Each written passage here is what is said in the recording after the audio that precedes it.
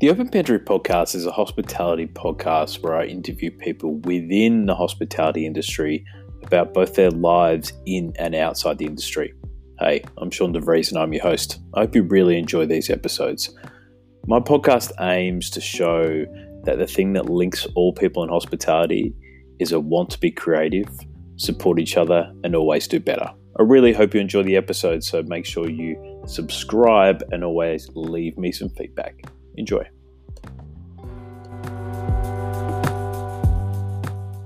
Welcome to the Open Pantry podcast for yet another episode. As always, it is fantastic to have you listening or watching whatever you are doing. Today is a bit reminiscent for me as I go back to my Adelaide roots and really talk to two amazing entrepreneurs who I've respected for a long time. I've almost been too polite to reach out to a podcast, but it's great to have them both on the podcast today. Dana Whyte and Marshall King, the directors of amazing bars in Adelaide, including Clever Little Tailor, Pink Moon Saloon, and Port Admiral Hotel, some of my favourite venues in Adelaide. Hey, boys, how are you? Real good, thanks. Very well, thanks. Thanks for that introduction. It's a bit shucks. That's okay. Now, the reason I wanted to have you guys on, and Dana, when I was talking to you about it the other week, is because Clever Little Tailor is definitely one of my favourite bars, not only in Adelaide but in Australia. Just in the way that its selection of alcohol is made and how the experience is driven right from as soon as you come through the threshold of the business, and that's something I've always respected and loved. How did you guys start out in your careers in the hospitality industry? Dana, if you probably want to go first. Yeah, not the most illustrious start to my career. I would have started when I was pretty young, washing dishes. Nice. David Swain, who's a very well-respected chef over here, he's got the Fino restaurant, so it was in his original one down in Wollonga. Oh, wow. Really?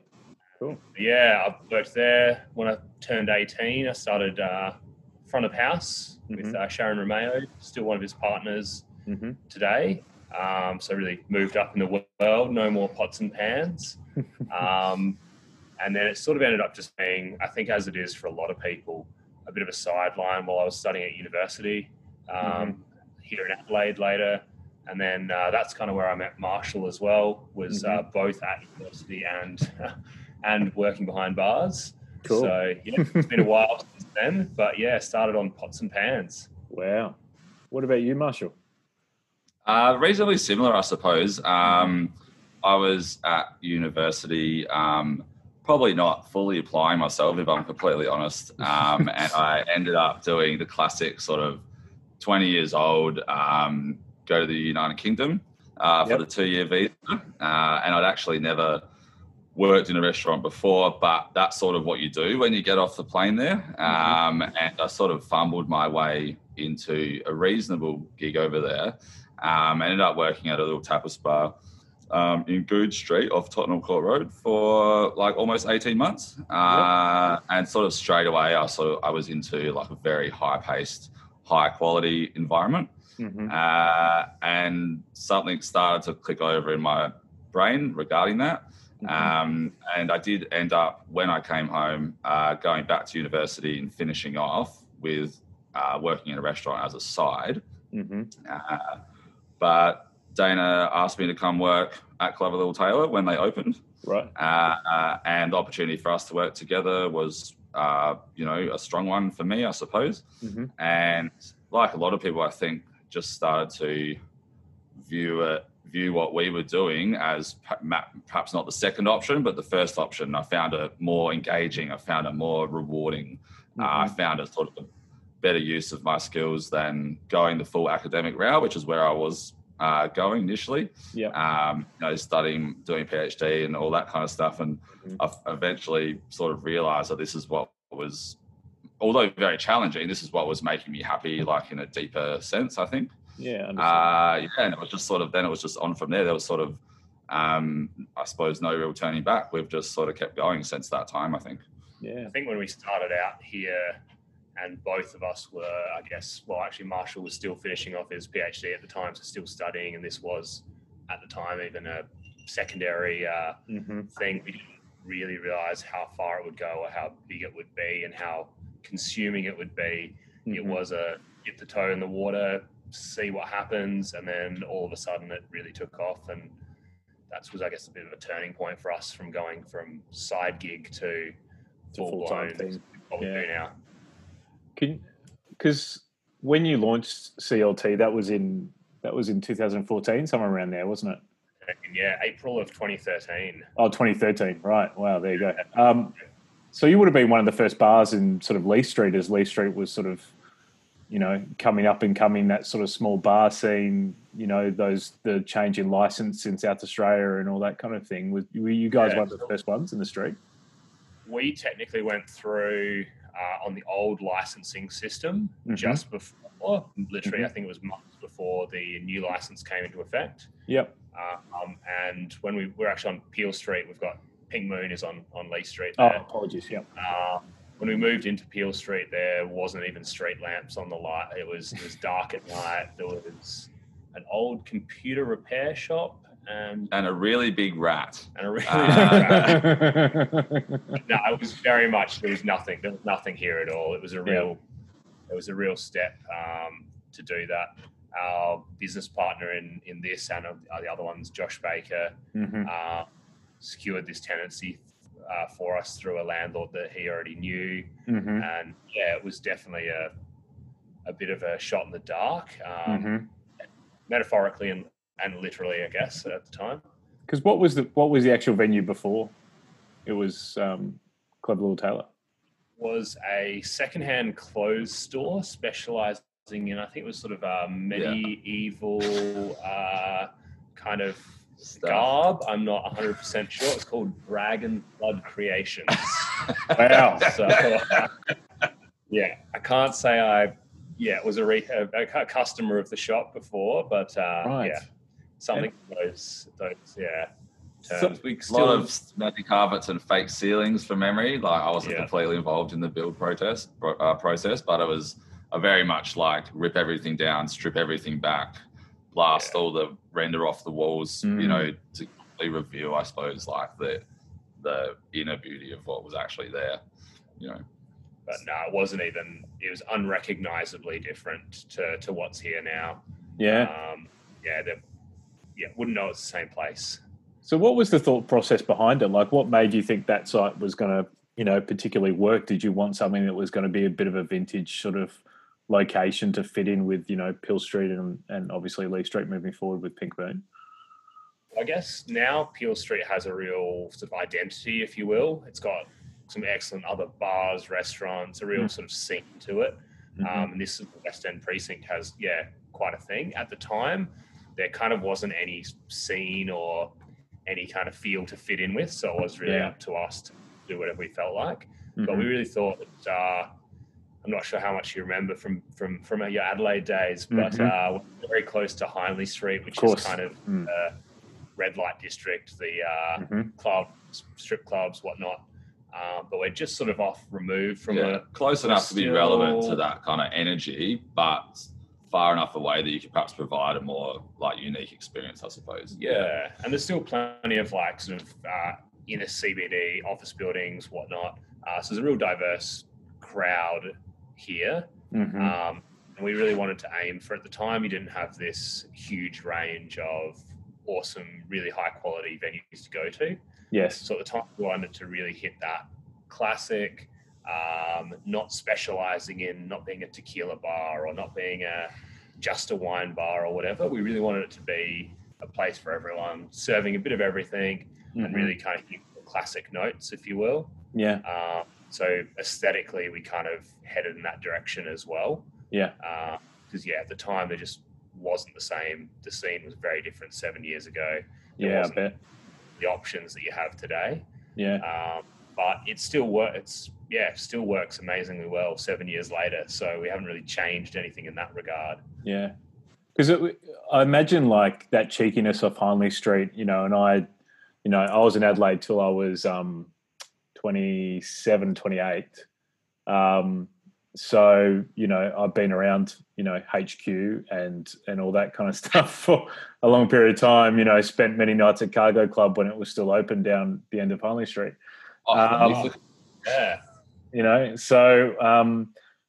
So did you sort of want that cheekiness in the brand? Because if you did this on, Goodger Street near the Adelaide Central Market, if you did it at the end of Rundle Street on East End, it might have worked, but you wouldn't have had that same sort of flavour, I don't think, as what you've got now, right?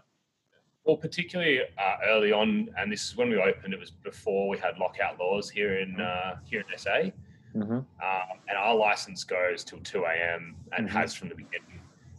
We definitely saw it as a bit more of a transitional venue from between having, say, dinner or finishing up work, to then transitioning into that real late night scene. So we had a real strong trade sort of in the later few hours. Mm-hmm. That did change a bit once the lockout laws sort of happened, because people started going to clubs just a bit earlier to get in before lockout and what have you. Mm-hmm. But we really liked it as sitting between those kind of things, whether it's finishing up a beer and your mates, end of work on a Friday, or if it's, 1:30 a.m. on a Sunday morning, you've had a big night, kind of about to go hit the clubs, about to hit Cargo Clubs. Just finish yourself up.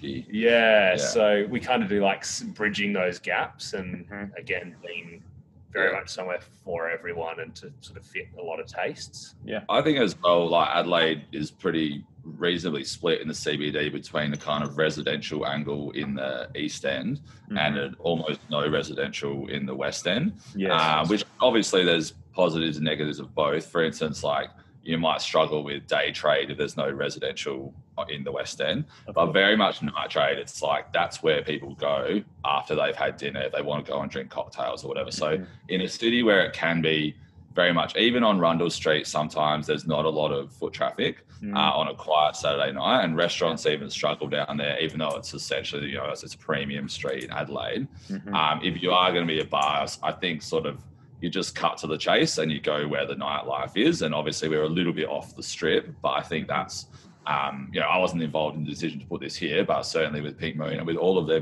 bars that have popped up around this area, that's probably the thinking. And that's sort of taken on its own energy now as well, in that if you did want to open a bar, you really have to think very hard if you put it somewhere not around this area, because it's got its own gravity now. Everyone, you can go to 5, 6, 7, 8 different bars within probably a 200-meter radius around here. And that's what people have learned to love to do. Like they pop into one, pop into another. And if you're on Goodger Street, unless you have a real destinational draw card, whether it's music or really specialty stuff or whatever, I think still in Adelaide, you're probably going to struggle, Yeah. At the end of the day, we are a small city and we don't have that many people. So having that really niche draw card, whether it's like location or offering, is still a difficult one. I think purely based on just the numbers. So we've been super lucky with sort of creating that scene here and having other bars. It's kind of worked backwards as well, in that it's also allowed, I think, a lot of restaurants to open, a few cafes and whatnot, because it has become such a little precinct in its own right. So, So I was going to...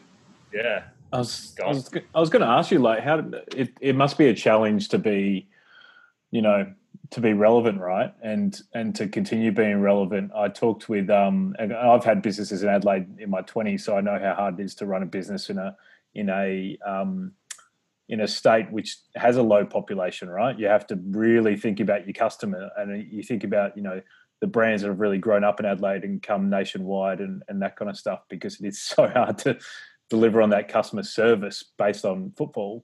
But I was talking with Pepe from Pepe Saya Cultured Butter this week, just about how he thinks why the Providor explosion happened sort of the last 10 or 15 years. And he put it down to people traveling overseas, going to the UK, going to America, and then bringing those thoughts back, and doing venues, like yourselves. Like, do you think that's the thing that's had the ability to keep you guys relevant moving forwards? The fact that, Marshall, you were in the UK for a couple of years and that kind of thing?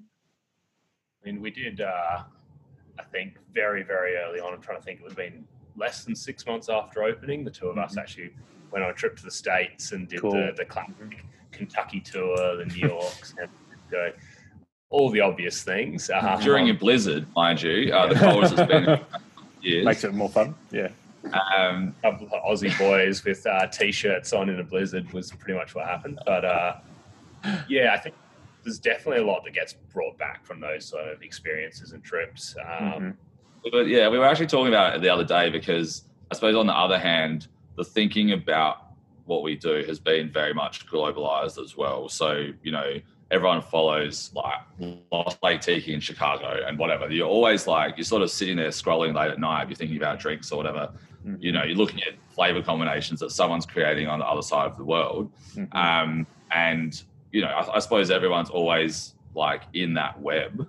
But we were just discussing the other day whether we should go again, because whether obviously just looking up other people's bars is not necessarily the full experience. Yeah. And one of the things that you really notice, you know, for us, let's just say relatively experienced really when we were in the States, was just this like unreal level of professionalism and this kind of this idea that being a bartender is a profession.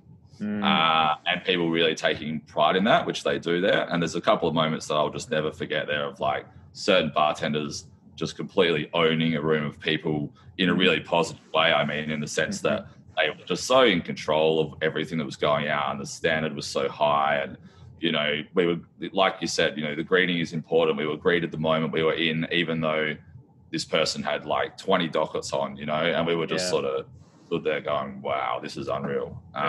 Definitely something that now is maybe an experience that you can have more in Adelaide. There are some great bartenders, great maitre d's, etc. But rewind to like 7 years ago when we went, that's a good point. And that was a somewhat more unique experience at the time. There just weren't, you know, excellent bartenders making drinks here in Adelaide, really. There's definitely a few. It wasn't on that same level where you could walk into a bar and it might be someone making you a martini or cutting you a Reuben sandwich at Katz's or something. Yeah. That had been doing it for 30 years or 40 years and they were as good as it is possible to be. It just was really quite mind-blowing at the time. It's hard to get away with your own businesses as well. Sorry to interject. I think about it, so I'm like, well, yeah, that was a long time ago we went to the States, and I've been probably to Hong Kong since, seen some bars there.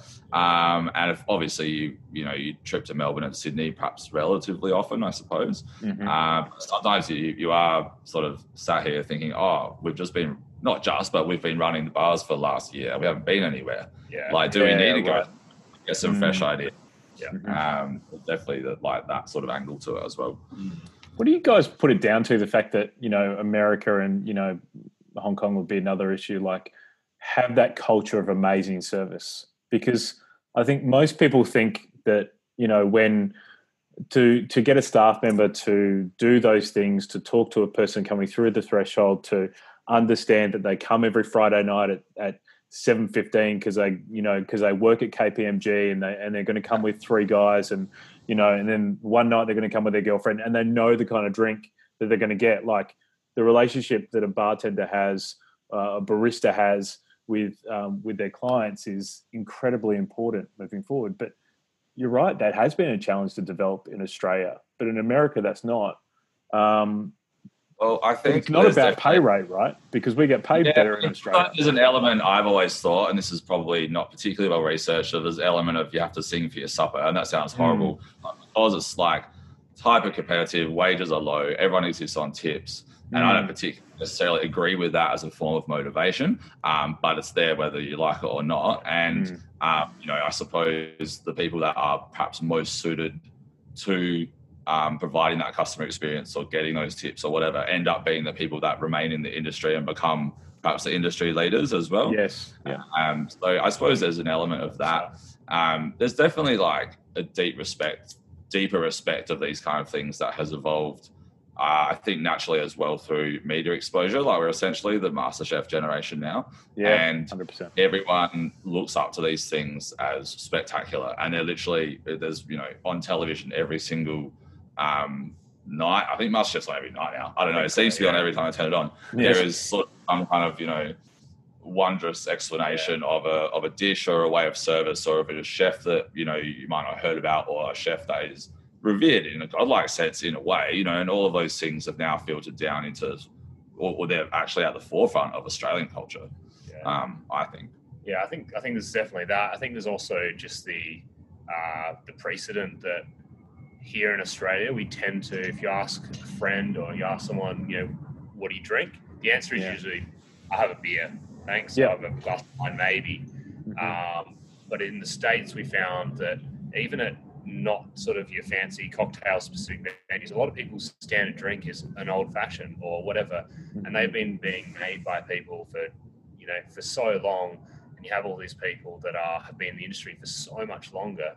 So if you go around to bars in the States, you're going to come across bartenders that are not just 20 to 30, they're 20 to 50 or 60. Yeah, and you have guys that have been making it as for so long, and with that comes a lot of respect. Whereas in Australia, and I think it's changing, absolutely changing, as we are, like Marshall said, the sort of MasterChef generation, and we're having different experiences with that. But anyone who works in the service industry and hospitality, whether they're a barista or a chef or bartender, will always field the question of, oh yeah, you're a bartender, but what else are you doing? Or what do you want to do? And then have to explain that, no, this is what I want to do. This is my profession. I love it. Which I don't think is maybe in the same way anyway in the States. I think there's maybe a bit more of you're a professional bartender. I understand that. But it is absolutely changing.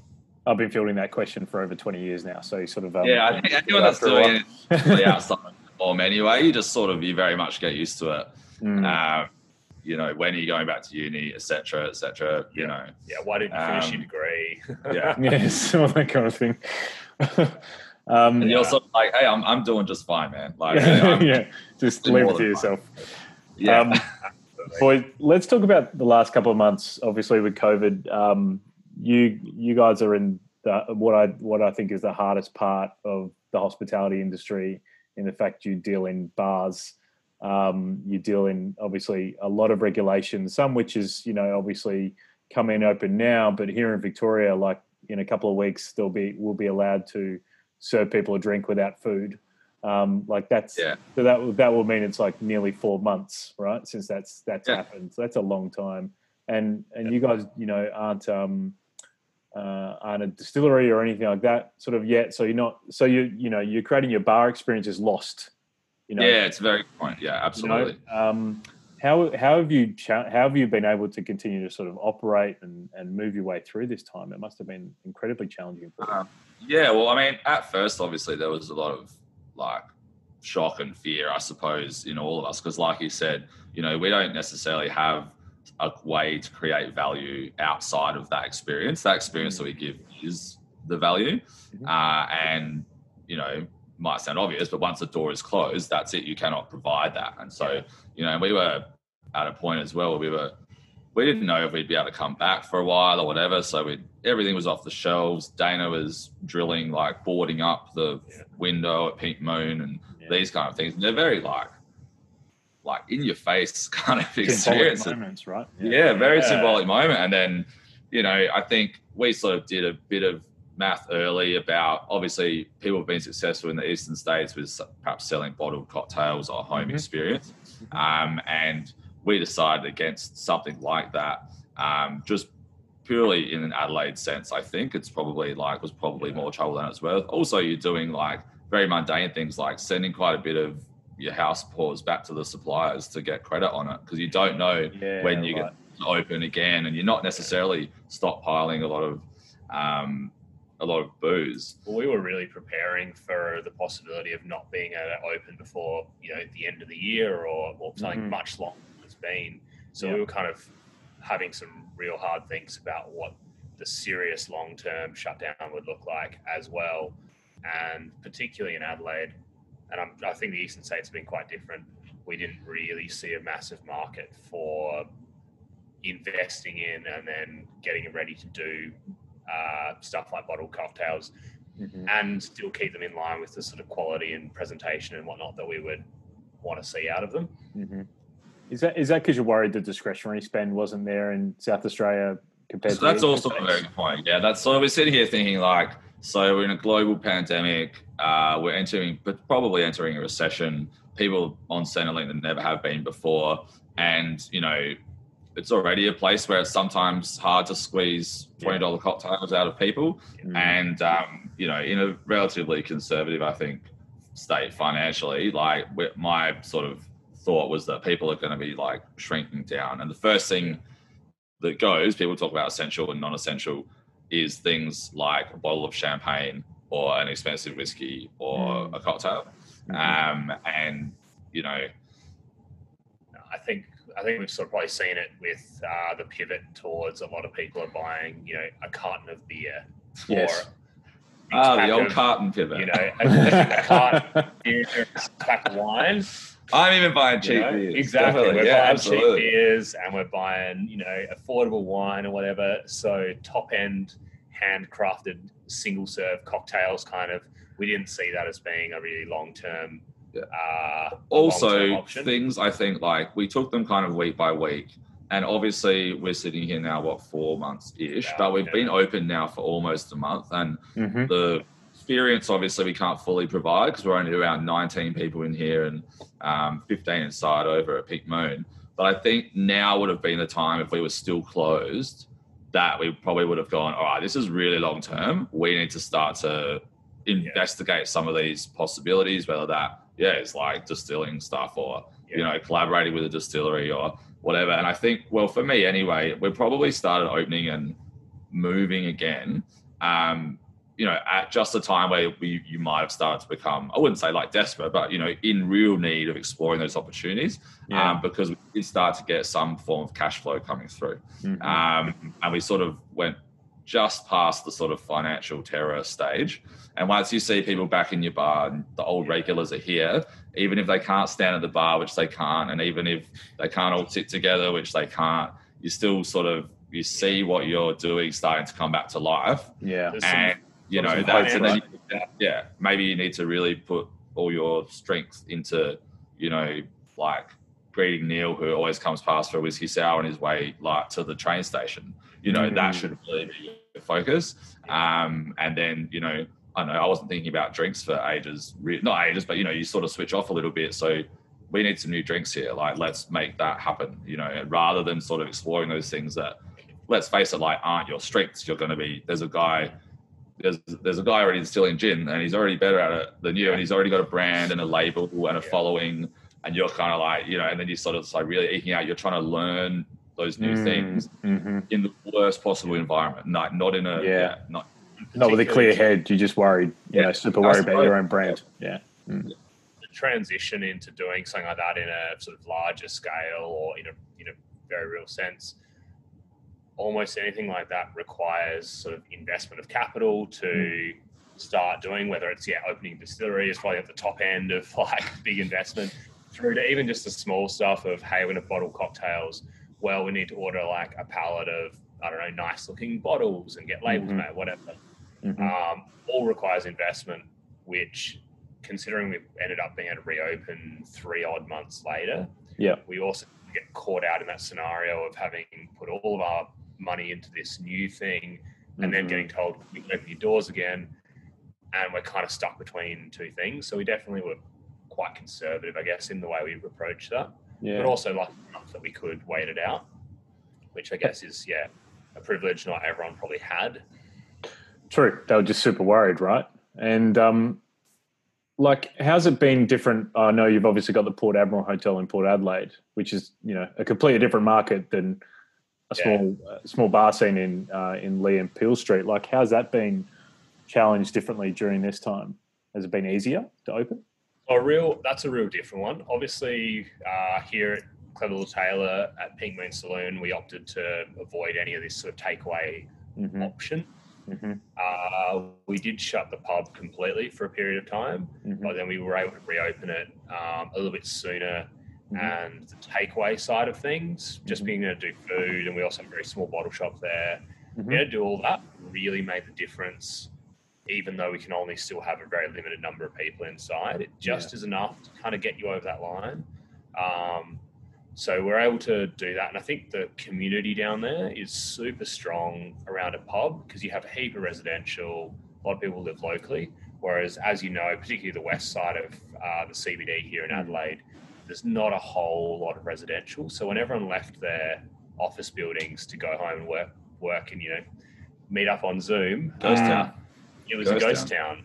So super different experience there for sure. And finally, I think one of the things that where you're asking everyone, what are you looking forward to or whatever, everyone's like, schnitzel, like at the bar, yes. or whatever. And I don't know, because I'm not involved down there, but I think they're slinging heaps of schnitzels, even in takeaway packs. People are really looking forward to that cultural touchstone of once a week or once every 2 weeks. Definitely they get a snitty. Yeah, definitely a bit of a back to basics. No one has a real strong hankering, I don't think, for some really intricate craft cocktail that they once had at an amazing bar. Even though that experience was probably wonderful in itself. Yeah, that's the thing that you automatically go, oh man, I have that real craving for that. Well, some people are now that they're back in the bar environment. They are now, but I think the first one is just I just want a cold beer from a tap. Yes, give me the basic, and I'll move from there. Yeah. I've already done the schnitzel thing, Marshall. So it's already made me feel good, mate. So it's good. I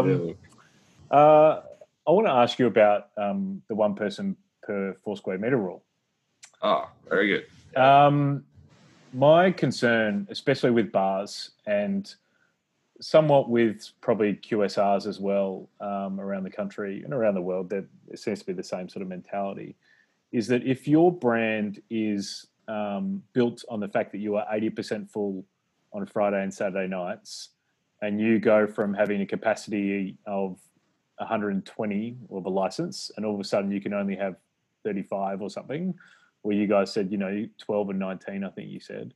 Doesn't really scale, does it? No. I mean, it doesn't matter how many, doesn't matter if they allow 50 people a venue, 100 person a venue, if it's still 1 person per 4 square meter, that's still exactly in the same position, right? So that is correct. And if we talk about having that position from governments around the country until there's a vaccine, we have a real concern that there's a lot of venues which are going to shut. Sure. What do you got? How are you guys challenging that? Because I mean, if I can ask you, I know that's a really blunt question, but how are you going to survive during this time?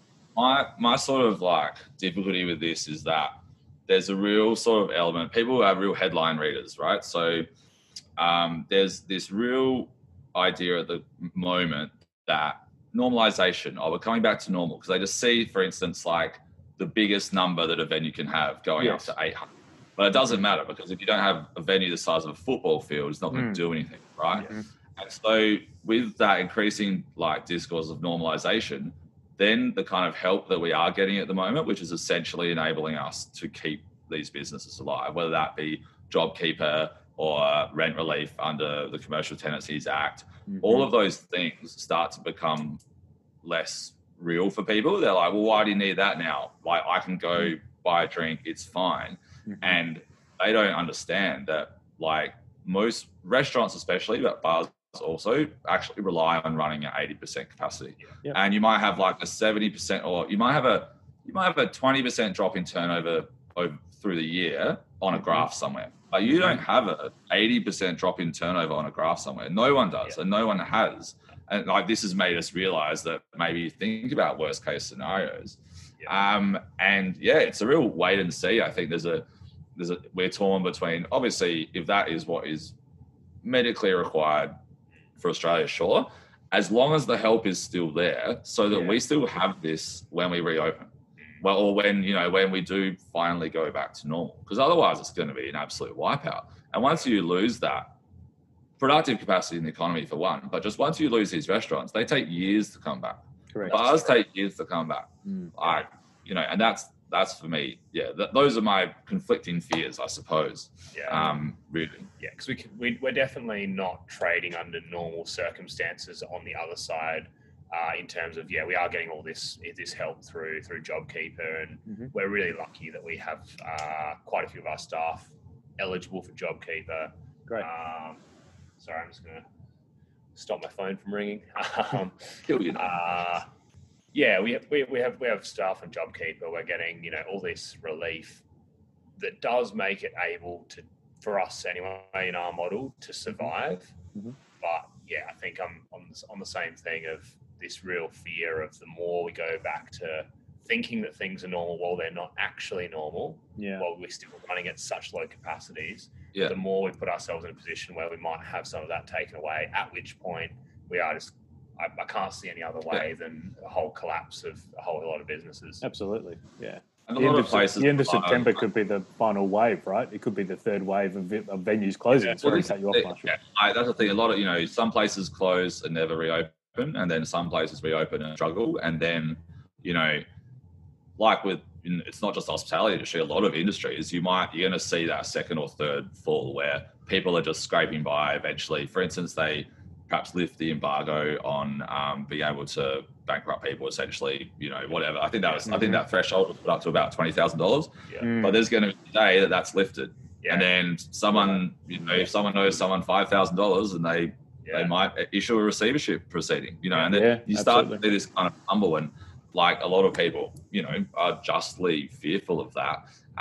Given that at the moment, I think on Friday night in here, we had quite a reasonable atmosphere. We only got 19 or 20 people. So a lot of people are probably sitting around thinking, oh, it's a pretty good vibe. Like bars are back. Little do they know you need those big, nights. You need those big ones. 45 at a time or something, wouldn't you? Yeah, where you do like double what you normally do, or you need a function, Peak Moon especially, I think, benefits from functions. It's a beautiful space there. And, once every fortnight you get like turnover that you wouldn't usually get in the bar scenario. And we 100%, I've been turning away I've been turning away functions, but also just groups of 10 or groups of 16 that have heard restrictions are lifting. All last week I was, can I have a table for 16 for cocktails? Can I have a table for 10?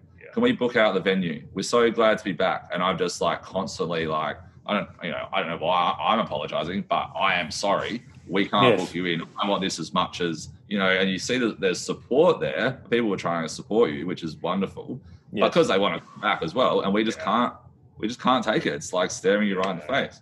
And that's obviously frustrating. Yeah, for sure. Because what do you guys do in that situation? Have you thought about, I don't think you can with your particular types of venues, but time limiting people and saying, okay, we can be in the venue for an hour and a half, and then that's your cut-off time? Because if I'm going into a venue in my first hour or hour and a half, I'm going to drink a heap more piss than I am if I'm going to be there for 3 hours, right? In my last hour. That's right. So everyone they buy the most drinks in the first hour or so. That's kind of like reasonably well known. And you don't want to be cutting people off from their experience, especially since everyone's coming back to kind of say hi. It's really hard. But if you start to get like the Starbucks Wi-Fi effect where everyone's just hanging around, because it's a beautiful place to sit. Like where I'm sitting it's a really nice place to sit, and you can watch everything that's going on, and you'd sit here for 3 hours and maybe spend $50, and that's essentially not going to cut it. No, not because we want to make $1 million and drive a Ferrari, because we need to pay for things like just to be open, like keeping the lights on. You want to keep your business open. I think there has been a bit of a turn towards not like taking power back, but be having a very respectful conversation, I suppose, with people. Like, oh, hey guys, I've got a couple of people waiting. If you're not going to get anything else, I think it's a lot harder. Australians hate that. They hate it. In my experience, it's a lot harder, I think, in bars than in restaurants, particularly because if you eat a meal, there's sort of a general minimum time and generally a maximum time. Dessert, it's like you're kind of done after dessert. Yeah, you clear the plate, then it's sort of movement to go. Yeah, whereas a bar could be two people catching up for a quick beer, which we get heaps of on the way to the train station. You have a quick beer, that's $10, thanks, and you're in and out in 12 minutes. And that's fantastic. We that turnover. But equally, it could be those two same people meeting up for a 5-hour session where they drink a bottle of wine and they have a great time. They're here for a long time and spend lots of money. So it's super hard to force people to make that decision before they even walk in the doors. Because it's like all the time you catch up with a friend, you think it's going to be one beer, and it's not one beer. It's not. It's 5. That's great for everyone involved. It's great for the bar. It's great for you. Everyone has a good time. But if you were told you have to make that decision before you even walk into the bar, that makes it really difficult. Because it kills the spontaneous aspect of the environment, which is one of the most beautiful things about it. It's like, oh, I just ran into this person, haven't seen him for years. Bugger it, let's get a bottle of champagne. It's you sort of turn it into the robot Lego, where people leave and a couple of people come in. Yeah. That being said, we have to have a version of it because people are getting really frustrated walking around to venues, especially in the middle of winter, cold, dark Adelaide, and just can't get anywhere. And they're trying to go out for the first time, and that's going to turn into not bothering. It's going to turn into staying home, which is why we've been doing bookings at Pink Moon, and we've given people 2 hours. We still have to turn away a lot of groups because our maximum group size is 6. But you know, I think as well, if there's someone waiting and you know there's another booking, even if it's just for drinks, you know, people will be somewhat understanding. Otherwise, people are going to get really the people were getting very frustrated on Friday night. I was standing there playing records and just watching groups come in, and you can see that already rejected 3 times just in their eyes, in their face. Yeah. And Another one. Sorry, guys. Please try and book next week. If you can get in, we'll 100% be here for you. But there's just not much we can do. You know, once we're full, which takes about 5 minutes. And we're definitely concerned that moving forward, it's all right. We've been, 3 weeks in, I think, now to trading. So people are sort of learning the ropes. They're still keen to go out. But if that maintains for 3 months or 6 months or however long, are people just going to decide that staying home is better? Yeah. I think it's people might. And also in terms of, say, when, you know, if JobKeeper is revoked or whatever, you know that you can do the same, like, really small night of trade with 3, you still need 3 people. Or a really large night of trade, you still need 3 people. So we're just like, you're not going to get that scaling at all. You can't run the bar with 1 person. You know, it's a rainy Tuesday night, you still can't run it with 1 person. So, you know, once those kind of factors start to come back into the equation as well, there's, you know, there's a great difficulty in how that's affordable for me.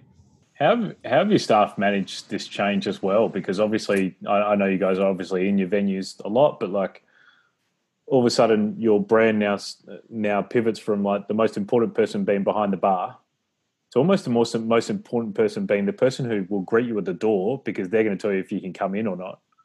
Yeah. And then the person who takes your glass at the table because you want them to move, right? So you need to have a conversation about, you know, do you want another drink?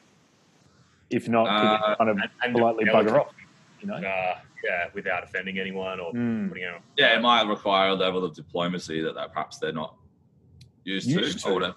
I think, I mean, I would say that most people here and at Pink Moon would pride themselves on greeting anyway, to an extent. Like, it's really like we really try and drill it in because that first interaction sort of sets a standard. You get to find it really hard to have a bad experience, and Clever Little Taylor especially, you can stand, you're literally right next to the door. But I have noticed, you know, that it's been challenging for them, people, especially that, you know, I suppose 90% of people understand, but 10% of people don't. And they just think it's like having an argument the same as when you're getting kicked out of a bar. You know, you just have an argument when really it's just like, you know, what? I don't dislike you, you know.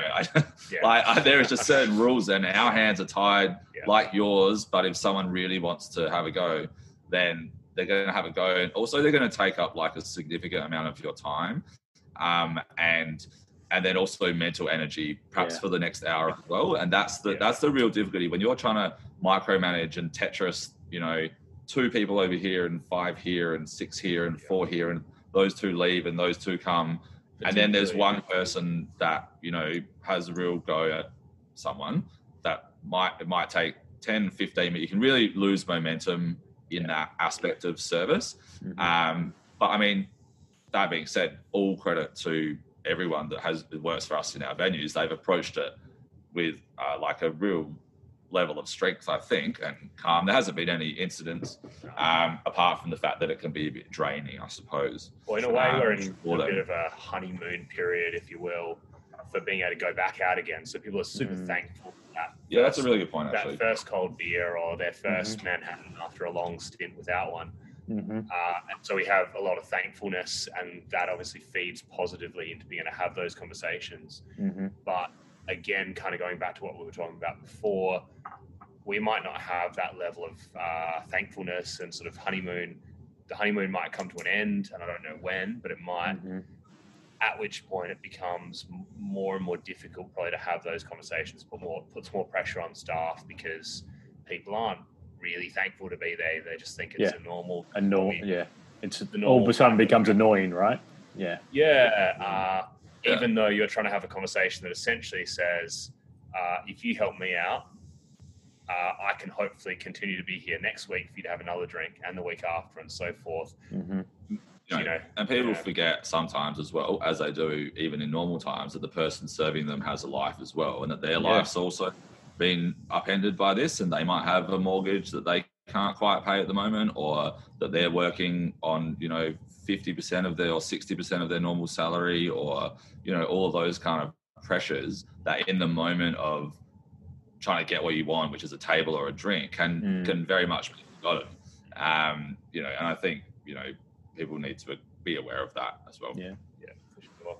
With obviously with all these challenges at the moment, like, who are you guys talking to in order to sort of spread your concerns and voice about it? Is it going to someone like the Restaurant and Catering Association? Is it going to local member of parliament to understand that these restrictions are going to be really, really hard for you guys to continue on, or is it just keeping abreast of all the information and running with it in time? Like, it's a bit of an info overload sometimes, for sure.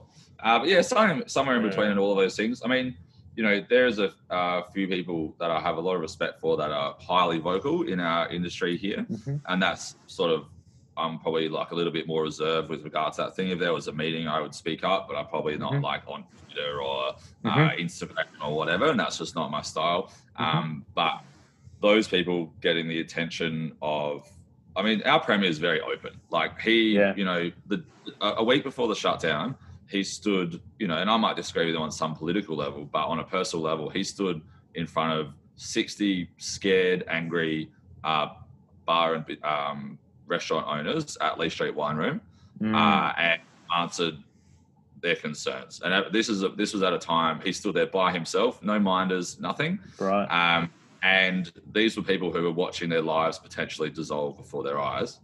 And he stood there and took it. And they could have been really angry, but I mean, I think he very tactfully diffused the situation. And he's actually there listening to people. And the Australian Hotels Association are good. They're wonderful advocacy, but also just wonderful information, because things change so quickly. You go the announcements, for whatever reason, always seem to happen at 5 o'clock on a Friday. When someone's setting the restaurant, or we're trying to decide how we're going to run service, or and get on the phone, and they can clarify things for you very quickly, at least in a in a broad sense. No, it's definitely a bit of both. And like Marshall said, we are probably on the slightly more reserved side, but there's definitely been a back and forth that's been good to see. And I'm really happy that we're really happy that there are people in our industry who are willing to sort of put themselves out there, have the uncomfortable conversations. And then there's obviously the flip side of it, that whilst we're really excited for restrictions to sort of drop and lower and whatever, there's also the other side of it, which we are absolutely not professionals or don't have enough to speak on it, but the purely the medical side of it, the public health thing, where there's this deep fear of, we don't want to do the wrong thing somehow, and then Peel Street centre an outbreak because it turns out it's the biggest concern, right? So it's definitely balancing this real desire for being able to open our venues to more people and whatever, against a pretty deep very real concern, and one that's probably maybe the news cycle's flicked over a bit, and the attention span has probably waned a little bit regarding that, especially in Australia, because we've been so successful fighting, especially in South Australia as well, where you can forget that 4 months ago there was impending doom, and it still is happening in other countries. And so absolutely, I don't necessarily want to be out there just being the guy that's going, let me open my effing business, I need to make money, pay the bills, whatever. At the cost of what? Do you really want to be the person that said that, and then someone coughs on someone in Clever Little Taylor, and then you're in the news? It's definitely a balancing act, and just an incredibly complex scenario where sort of advocating for your interests has to be balanced and viewed as part of a much larger, scenario. And a scenario that realistically we're not professionals, we're not health professionals, we're not, frontline workers sort of in that sense, that it's hard to, we can't have any opinion really that is based on a deep knowledge and understanding of infectious diseases, we're understand. Take the advice as it is.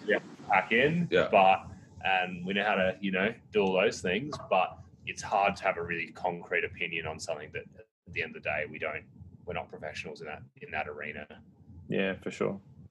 It seems like my last question to you guys is like, obviously, the whole conglomerate of brands was on a really good trajectory, before this. Like, you've done a really nice staged approach of growing your business over the last 6 or 7 years. Like, what are you looking forward to now? Is it just let's just see what happens and gradually open up, or do you still have plans for, do you have plans for growth moving forward, if you can share? Yeah, I think at the moment we're definitely just excited to be back and seeing people through the doors and all that kind of stuff. There's a kind of financial element to it, but there's also a real mental, a real emotional element to just seeing a bit of life in your venues again. And I think the biggest one that I'd probably be looking forward to and I'm excited about is a bit of an industry-wide, but also within businesses, a bit of an opportunity to reset and really assess from the ground up how we run everything, whether it's structurally or in terms of how we greet someone. So sort of from on every level, there's this opportunity to really have a look at everything that we do, rewind a bit, reset it, and then decide what the best way forward is, which I don't think a lot of us have had time to do. No. The last years, it felt like we've just been on the run constantly, just stuck keeping in up day to day. Exactly. So it's a real opportunity to do that. I would sort of add, I suppose, growth is often, especially in our industry, viewed in terms of opening new venues in like a rolling sense. And there's very much in good times that there's very much sort of a truth to that's how you build. But sometimes you have to grow just to stay where you are, really. And in this scenario, there might be an idea where it goes from, rather than opening new bars, let's like keep the ones that we have for a start, which is what everyone needs first. And the idea of opening another one right now seems like completely like crazy. But then the stronger that we all are, now and that we build over the next few months and maybe even year or whatever, means that you still have what we've got now, perhaps even in a better way. And then like all the time, when the time is right, you might actually be in a position to do something that you wanted to do from a position of like maybe strength and thoughtfulness, rather than sort of, trying to rapidly expand or, 5 bars closed, let's go get them all and, try and open new ones or something like that. Yes. Because really these are the venues that people are going to come back to first, I think, all the ones, all these strong ones. And and then sort of, see from there, like, really, that's sort of how I think we definitely have in the past fallen into a bit of a thing of everyone gets very excited about the latest opening, the latest restaurant, bar, whatever. And with that, sometimes there's a bit of a forgotten element of really, surely we're all looking for sort of more long-term approach to that. Agreed. A venue, you do some renovations to it and maybe you switch things up a bit, but realistically has a really long lifespan. And I often think that after the first little period of a business, there is often a bit of a waning of excitement around that. No one gets super excited that, a business has been around for 5 years or 10 years in the same way the grand opening of a new business. Totally agree. So I think looking a bit of the sort of broadsheet culture, I suppose. There's always new things and whatever. So we're probably focused a bit more on that of the being excited to be successfly opened be better year after year, trying to get better year after year in the same businesses. And oddly enough, you start to respect, not that I didn't respect, but more and more your old bosses who have just like somehow stuck it out at my Paula Coro, my old boss in the apothecary, and she's Like she's run that business probably for almost 15 years now in Hindley Street, doing sort of semi-fine dining and bar experience. Mm-hmm. You go, wow, like she has just like kept on going there, and that is amazing. You know, I'd love to open something else, of course. Like you always think you've got a few maps in your mind of whatever, but you know, now is probably not particularly the time to think about that. I would say. Yeah. I think sustainability is going to be the new buzzword that comes through hospitality in so many shapes and forms. So, and I think sustainability gets taken in the sort of micro sense of not using, you know, disposable straws or whatever else, but taking a venue, a building or a lease and turning it into a new venue. That is a whole heap of materials. That's a whole heap of energy. That's a whole waste that happens when a new fit out happens or a new business opens. So I think looking at sustainability in that sense of even in the physical sense of having a bar for a long time is something where you want to remove the fat from a business, remove all cash flow, and then you start to look at the numbers with some serious clarity and how much you're spending on details and getting the bins taken out and stuff like that. You know? And maybe that should really make you stronger as you move forward, I think. Totally agree. If you survive this period, I think you've got a really good shot at having a seriously long-term business. Yeah, for sure. Boys, thanks so much for joining me on the podcast today. What's the best way that people can find out about the venues that you reside in Adelaide? I think our Instagram accounts are pretty hot, to be honest. So it's also very immediate in the sense of updates. So, you know, you might have to wait a few weeks for a newspaper article or something like that. But we're updating the story every couple of days with whether it's new opening hours, as the drinks list starts to come back and change, with regard to regulations. You know, the moment we know that we can have more people, for instance, or if we're changing our bookings policy, that will be there for them to view. I think that's probably our, apart from face to face, that's probably our biggest sort of communication with our customers. Yeah, particularly at a time when everything's just changing so rapidly. It makes a lot of sense, right? Place to be. Cool. I'll link that up in the bio of the podcast. As always, Dana, Marshall, thanks so much for your time, guys. I really appreciate it. Thanks for having us. Yeah, thank you. Beautiful.